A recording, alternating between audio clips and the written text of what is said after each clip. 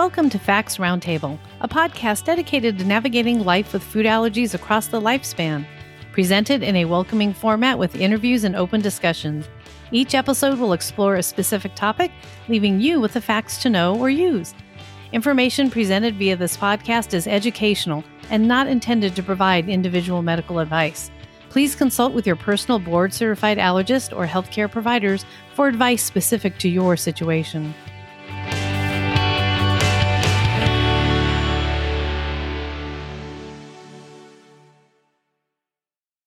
Hi, everyone. I'm Caroline Mawasasi, and I am your host for the Fact Roundtable podcast. I am a food allergy parent, advocate, and the founder of the Grateful Foodie blog, and I am FACT's Vice President of Community Relations. Before we start today's show, I would like to thank ARS Pharmaceuticals for their very kind support of FACT's Roundtable podcast. Today's conversation focuses on the mental health aspect of adults with food allergies with an adult who manages multiple allergies. FACT's Director of Behavioral Health, Emery Brown, a nationally certified school psychologist with a Master's of Arts in School Psychology. Emery's going to take us through the challenges and stresses adults face with food allergies and solutions. Welcome back, Emery, to Facts Roundtable podcast. As always, I'm very excited to have you on the podcast because this is a new kind of conversation for us and a really important conversation. Yes, I'm excited to be back and specifically about this topic. Well, then, you know what? We're going to waste no time and we're going to jump right into it. So you're not only an adult living with food allergies, but you're also a mental health care professional. That's why you're here and because you're an adult with allergies. But can you help us understand briefly how adult life with food allergies differs from when you're younger? Usually we're talking with you about kids, but we're going to switch gears now and really dive into adulthood. I think that's great. And my favorite saying is kids with food allergies become adults with food allergies. And we know that many kids do outgrow their food allergies, but also many don't. Other people develop food allergies as they become an adult, whether a young adult or an older adult. So all of those things could be true. You can continue to be a kid with a food allergy that became an adult with a food allergy, or you can be someone in their adult life that developed an allergy. Either way, though, it is different than being a kid with a food allergy because kids with food allergies are so much more accepted. I'm not saying they're always accepted. There's still so many barriers to overcome, but at least many school systems, many restaurants have protocols and have an understanding about the seriousness when they see a kid with a food allergy versus someone with an adult or someone that's an adult with a food allergy, because you get into the territory of, does the adult have a food allergy or do they have a preference? Does the adult have a food allergy or are they following self-imposed dietary restrictions? Do they have a food allergy or are they on that trendy keto diet or whatever it is and now they're saying they're allergic to things in order to avoid them? I have met people that do that. And I'm sure many of our listeners today have also met people that will say they have a food allergy when they don't. For kids, not many waiters, not many managers, not many teachers or cafeteria staff are going to think a kid's making up a food allergy or that they're going gluten-free because it's trendy.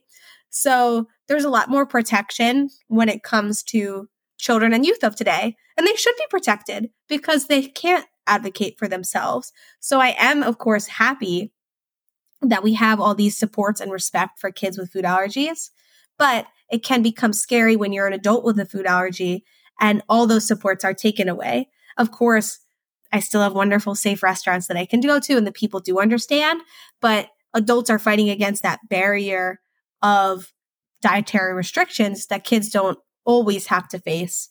And then there's the transition of becoming your own self-advocate. So support looks different. There isn't going to be somebody all the time. Of course, you might make good friends. You might have a wonderful spouse that will help you and jump in on different occasions or cases. But for the most part, you're on your own. You're the biggest voice that is going to ensure your safety. So with that, fears might look different. We're going to talk a little bit later about mental health in adults with food allergies, but fears are different. We've talked in past podcasts about different fears and anxieties children might have. That is true for adults, but some of that might be different because there's the added pressure of most decisions being in your own hands, and the decisions that you make can limit you. They could free you, or of course, in the worst case scenario, they could put you in a dangerous situation. But the fears are different because it's on you to decide what actions you're going to take and what safe choices you'll ultimately make. And thank you for bringing up how children are supported differently. I mean, I have to honestly say, I forgot about that. You're right. Nobody's going to question a child about something, and it's really important. So thank you for giving us that perspective. So now let's look into more of the mental health side right now. So how do mental health and food allergies intersect for adults who have food allergies? So the answer to that question is mental health and food allergies do intersect in a lot of different ways.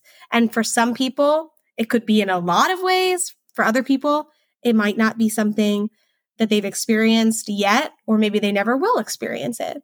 But according to the National Institute of Health, 1 in 5 adult Americans suffer from a mental health issue, and that's diagnosed issues. Some estimates are even higher, that it could be as close to 24-25%. So you're looking at 1 in 4. And over the years, this data has shifted. And again, these are people that are known reporters. There could be more that are undiagnosed. And a lot of the times, mental health issues that aren't pervasive but come from time to time might not be reported at all. And I think when it comes to people with food allergies, that's often the case. It could be persistent. And for someone that's experiencing a mental health issue that is persistent, that would certainly be a time a professional would need to step in, counseling, there's extra supports. But a lot of the times, these mental health issues might ebb and flow through different situations, especially as it relates to a new food allergy diagnosis, a reaction, whether it's a mild reaction or an anaphylactic reaction. Could be something triggered by something that someone said, something unkind. From childhood to adulthood, it never gets easier when you have that person that thinks they're making the funniest joke ever about how they can serve you chocolate cake on your birthday or whatever it might be. Or they say, oh, well, I'll get the extra big peanut butter tub for you. And people think that they're trying to relate and joke. And whether you combat that with fierce advocacy, whether you combat that with a nervous laughter and try to move on from the conversation, those situations never get easier. And so it could be a comment that triggers sadness, or it could be a new trip and feeling anxious about trying something new or going to a new restaurant. It could be a mix of all those things. It could be none of them at all. It's going to be so unique to the individual. But what we do know is having different risk factors in your life can increase your likelihood of having an issue with one of these mental health conditions, whether that's depression, PTSD, eating disorders, anxiety, or anything else that would be within that spectrum. So risk factors increase that likelihood. Risk factors can be major life changes, trauma, stress. Chronic health conditions also increase the likelihood of depression or anxiety or PTSD. Interestingly enough, food allergies can be considered a chronic health condition. So right off the bat, if you're an adult with food allergies, you have at least that one risk factor of a chronic health condition. You might have more. You might have had a major life change, which could have been just developing the food allergy, stress of how to manage it, and then you could have had a reaction, and that is now trauma. So your risk factors have just piled up to 4, if any of those things are true for you. So once I tell you that, it's not a surprise that if those risk factors put you at a higher likelihood for depression and anxiety, then anxiety increases, and then anxiety and depression are often comorbid. So depression can increase anxiety can increase depression, they can feed off each other, and managing food allergies is stressful. Hopefully you're tuning into this podcast to make it less stressful for yourself, but it's important to know that these different things can be problematic. I have shared on many podcast episodes that for a period of time, I wouldn't consider myself to be a person with anxiety in general, but there was a period of time following an anaphylactic reaction that I avoided restaurants, and I had a deep anxiety about even having to go to a restaurant.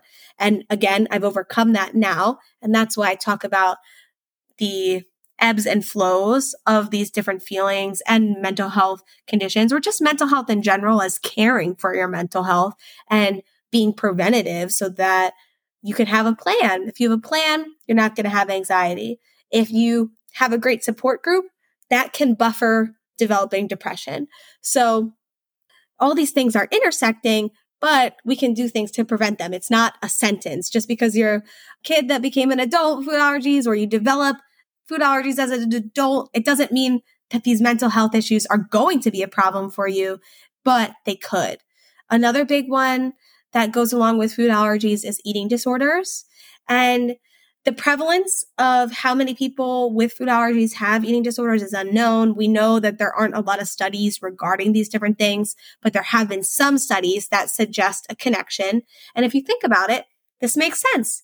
If you have anxiety when it comes to food, there's a tendency to restrict food more than a non-allergic peer or, a colleague or a family member, because you already have to restrict food for safety. So it becomes much easier to restrict for other reasons because you're already used to restricting due to necessity.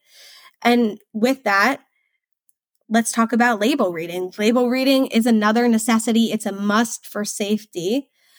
But I know I myself, sometimes I'll read the label, it's safe. I will read it occasionally 3 more times because I have to, I always say double, triple check. And there's nothing wrong with that. For me, it's another 60 seconds of my life.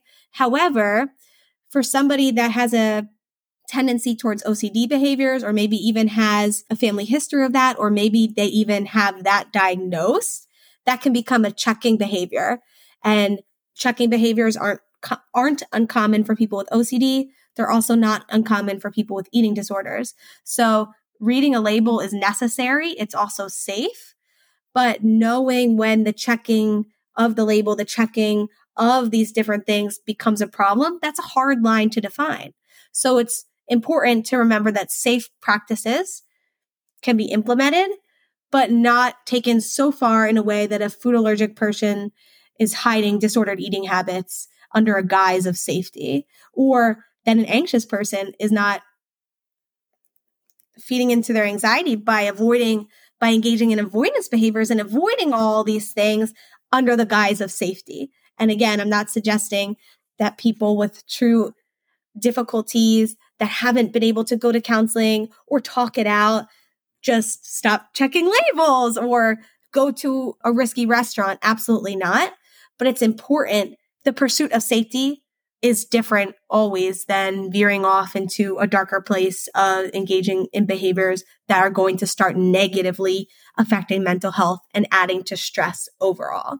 Well, and it sounds like these things can really kind of easily sneak right in too. Absolutely. And a food allergic individual might not even know it's happening until they're restricting more and more, checking more and more, or avoiding more and more. And the avoidance behaviors can turn into social isolation, which is another risk factor to increase mental health. So all of these things keep interlocking and circling back. So it's really important that adults with food allergies continue to build protective factors. That can look like good friendships, good relationships, seeking out counseling, having hobbies, being involved in faith, engaging in positive self-talk, as well as joining different support groups. So now you mentioned a little bit ago that you had an allergic reaction and then restricted eating out. So if an adult has that kind of experience, maybe they have allergic reaction and now all of a sudden eating out with their friends becomes something else. Or maybe they recognize within themselves some behavior that's, like you said, restrictive, just something that hasn't been there previously. What would you say to that person right now? I would tell them, don't be afraid to get help. It doesn't take that long to get back on track if you're being supported through the process. And you're not the first one to have ever gone through this. So if you seek out counseling, whether it's a specialist for depression or eating disorders or food allergies in general, you're going to be able to get back on track and feel a lot better if you do something now than in 5-10 months.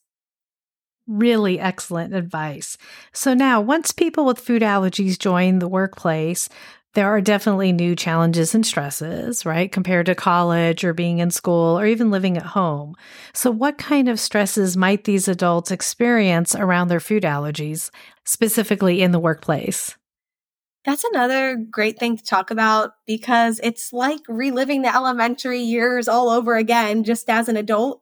As an elementary student, it was my mom coming in and giving a presentation about what students could bring in the class, when they needed to wash their hands and whatnot. And I felt the first time I went into a workplace and had to start telling people about my food allergies that I was just taking the role of my mom and now doing it for myself.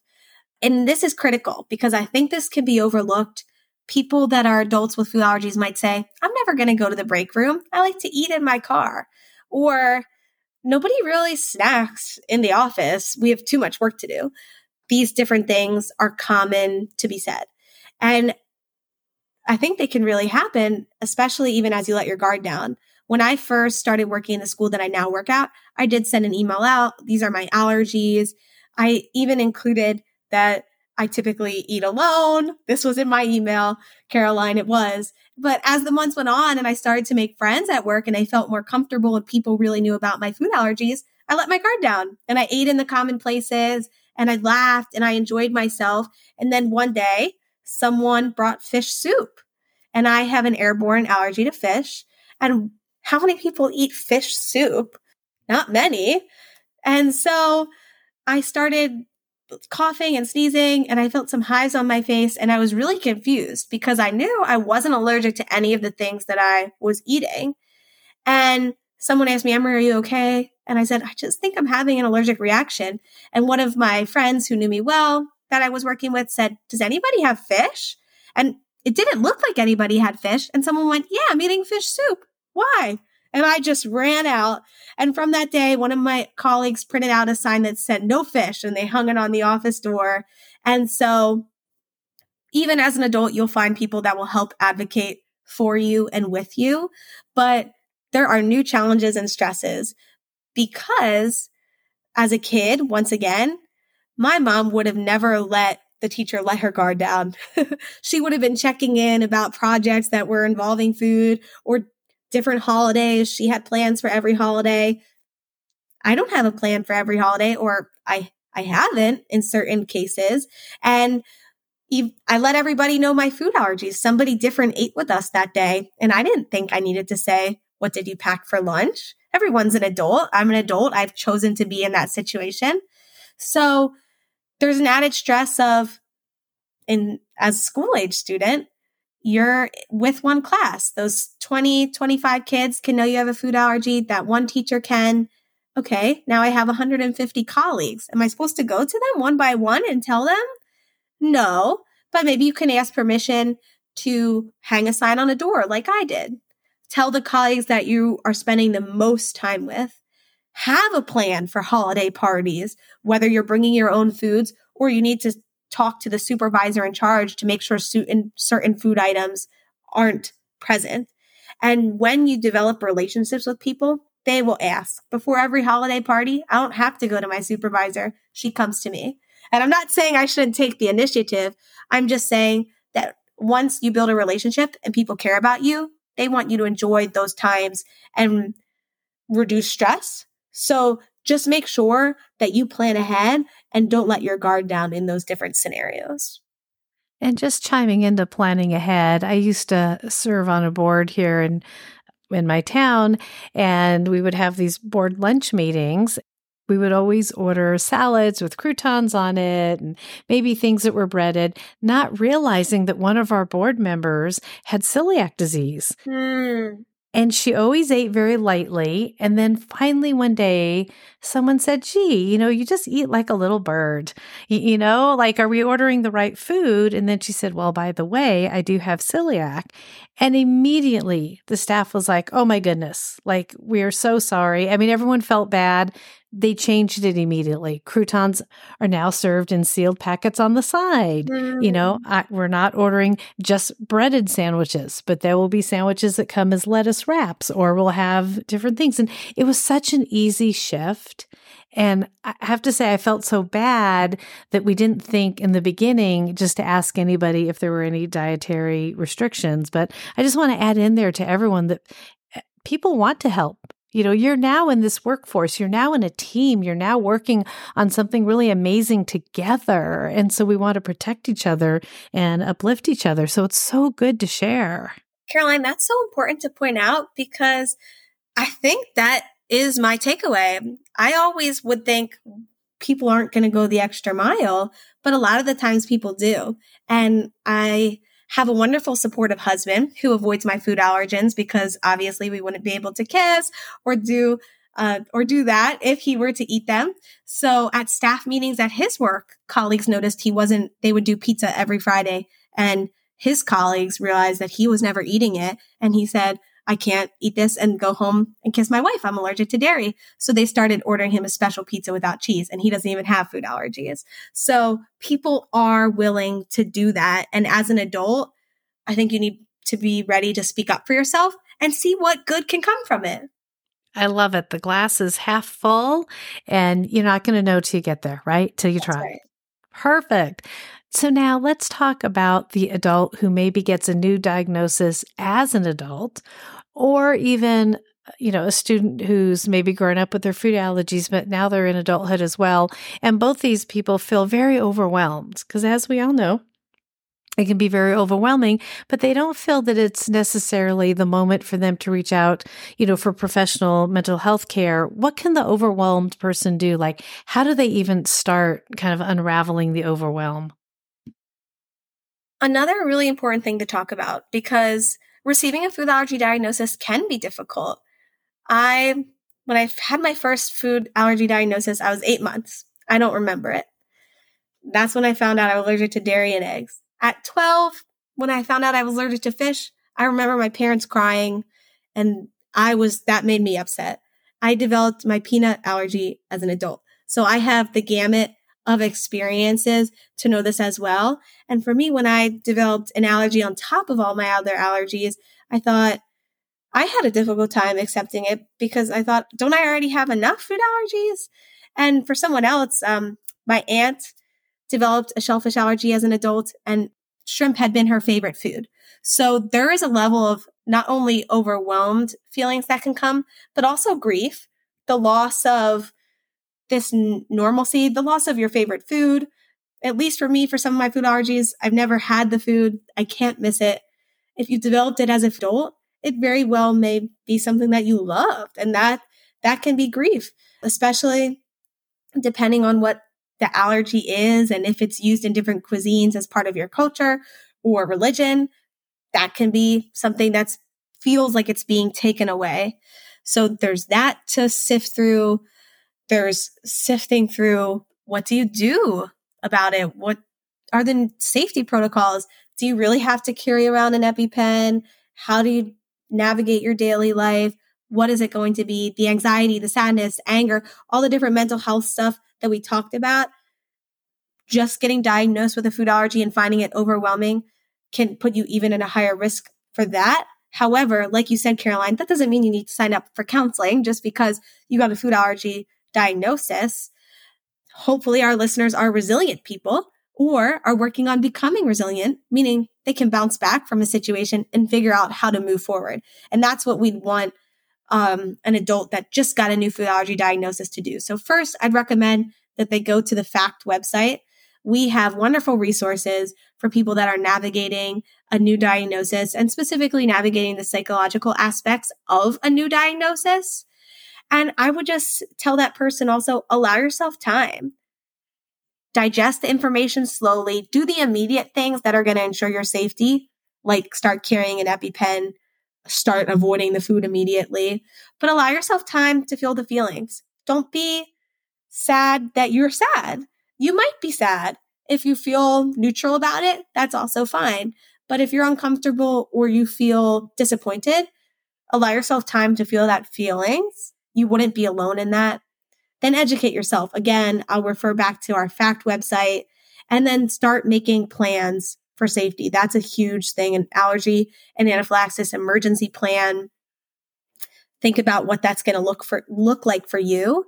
And again, counseling may not be necessary at this point as you learn and grow and see what that life with managing a food allergy looks like.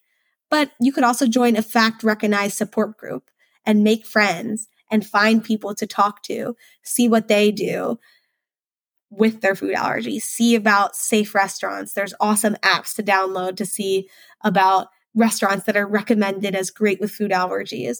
So it can open up a whole new world of connections and opportunities that you may have not known about, but that can even be overwhelming at first. So time, educate, and then if you can, get around some other people with food allergies. They're fun. I agree. They're some of the funnest people in town.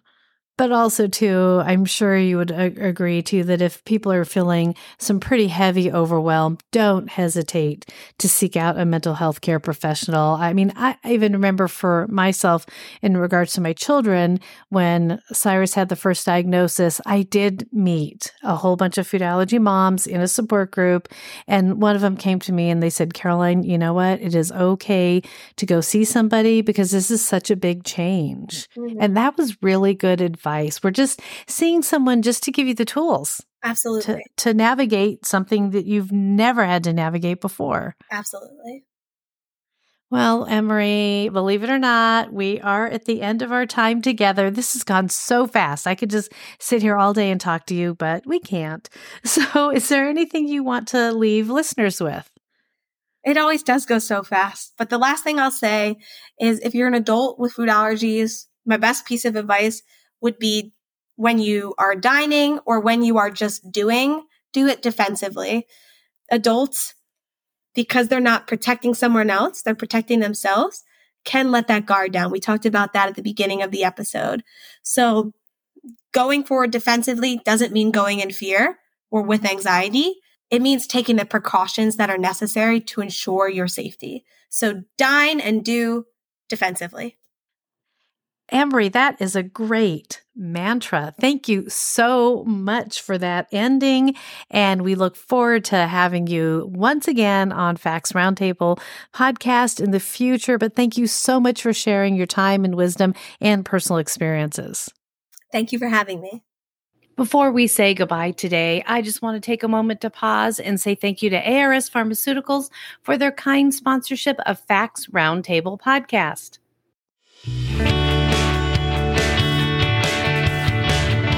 Thank you for listening to Facts Roundtable podcast. Stay tuned for future episodes coming soon. Please subscribe, leave a review, and listen to our podcast on Pandora, Apple Podcasts, Spotify, Google Podcasts, iHeartRadio, and Stitcher. Have a great day and always be kind to one another.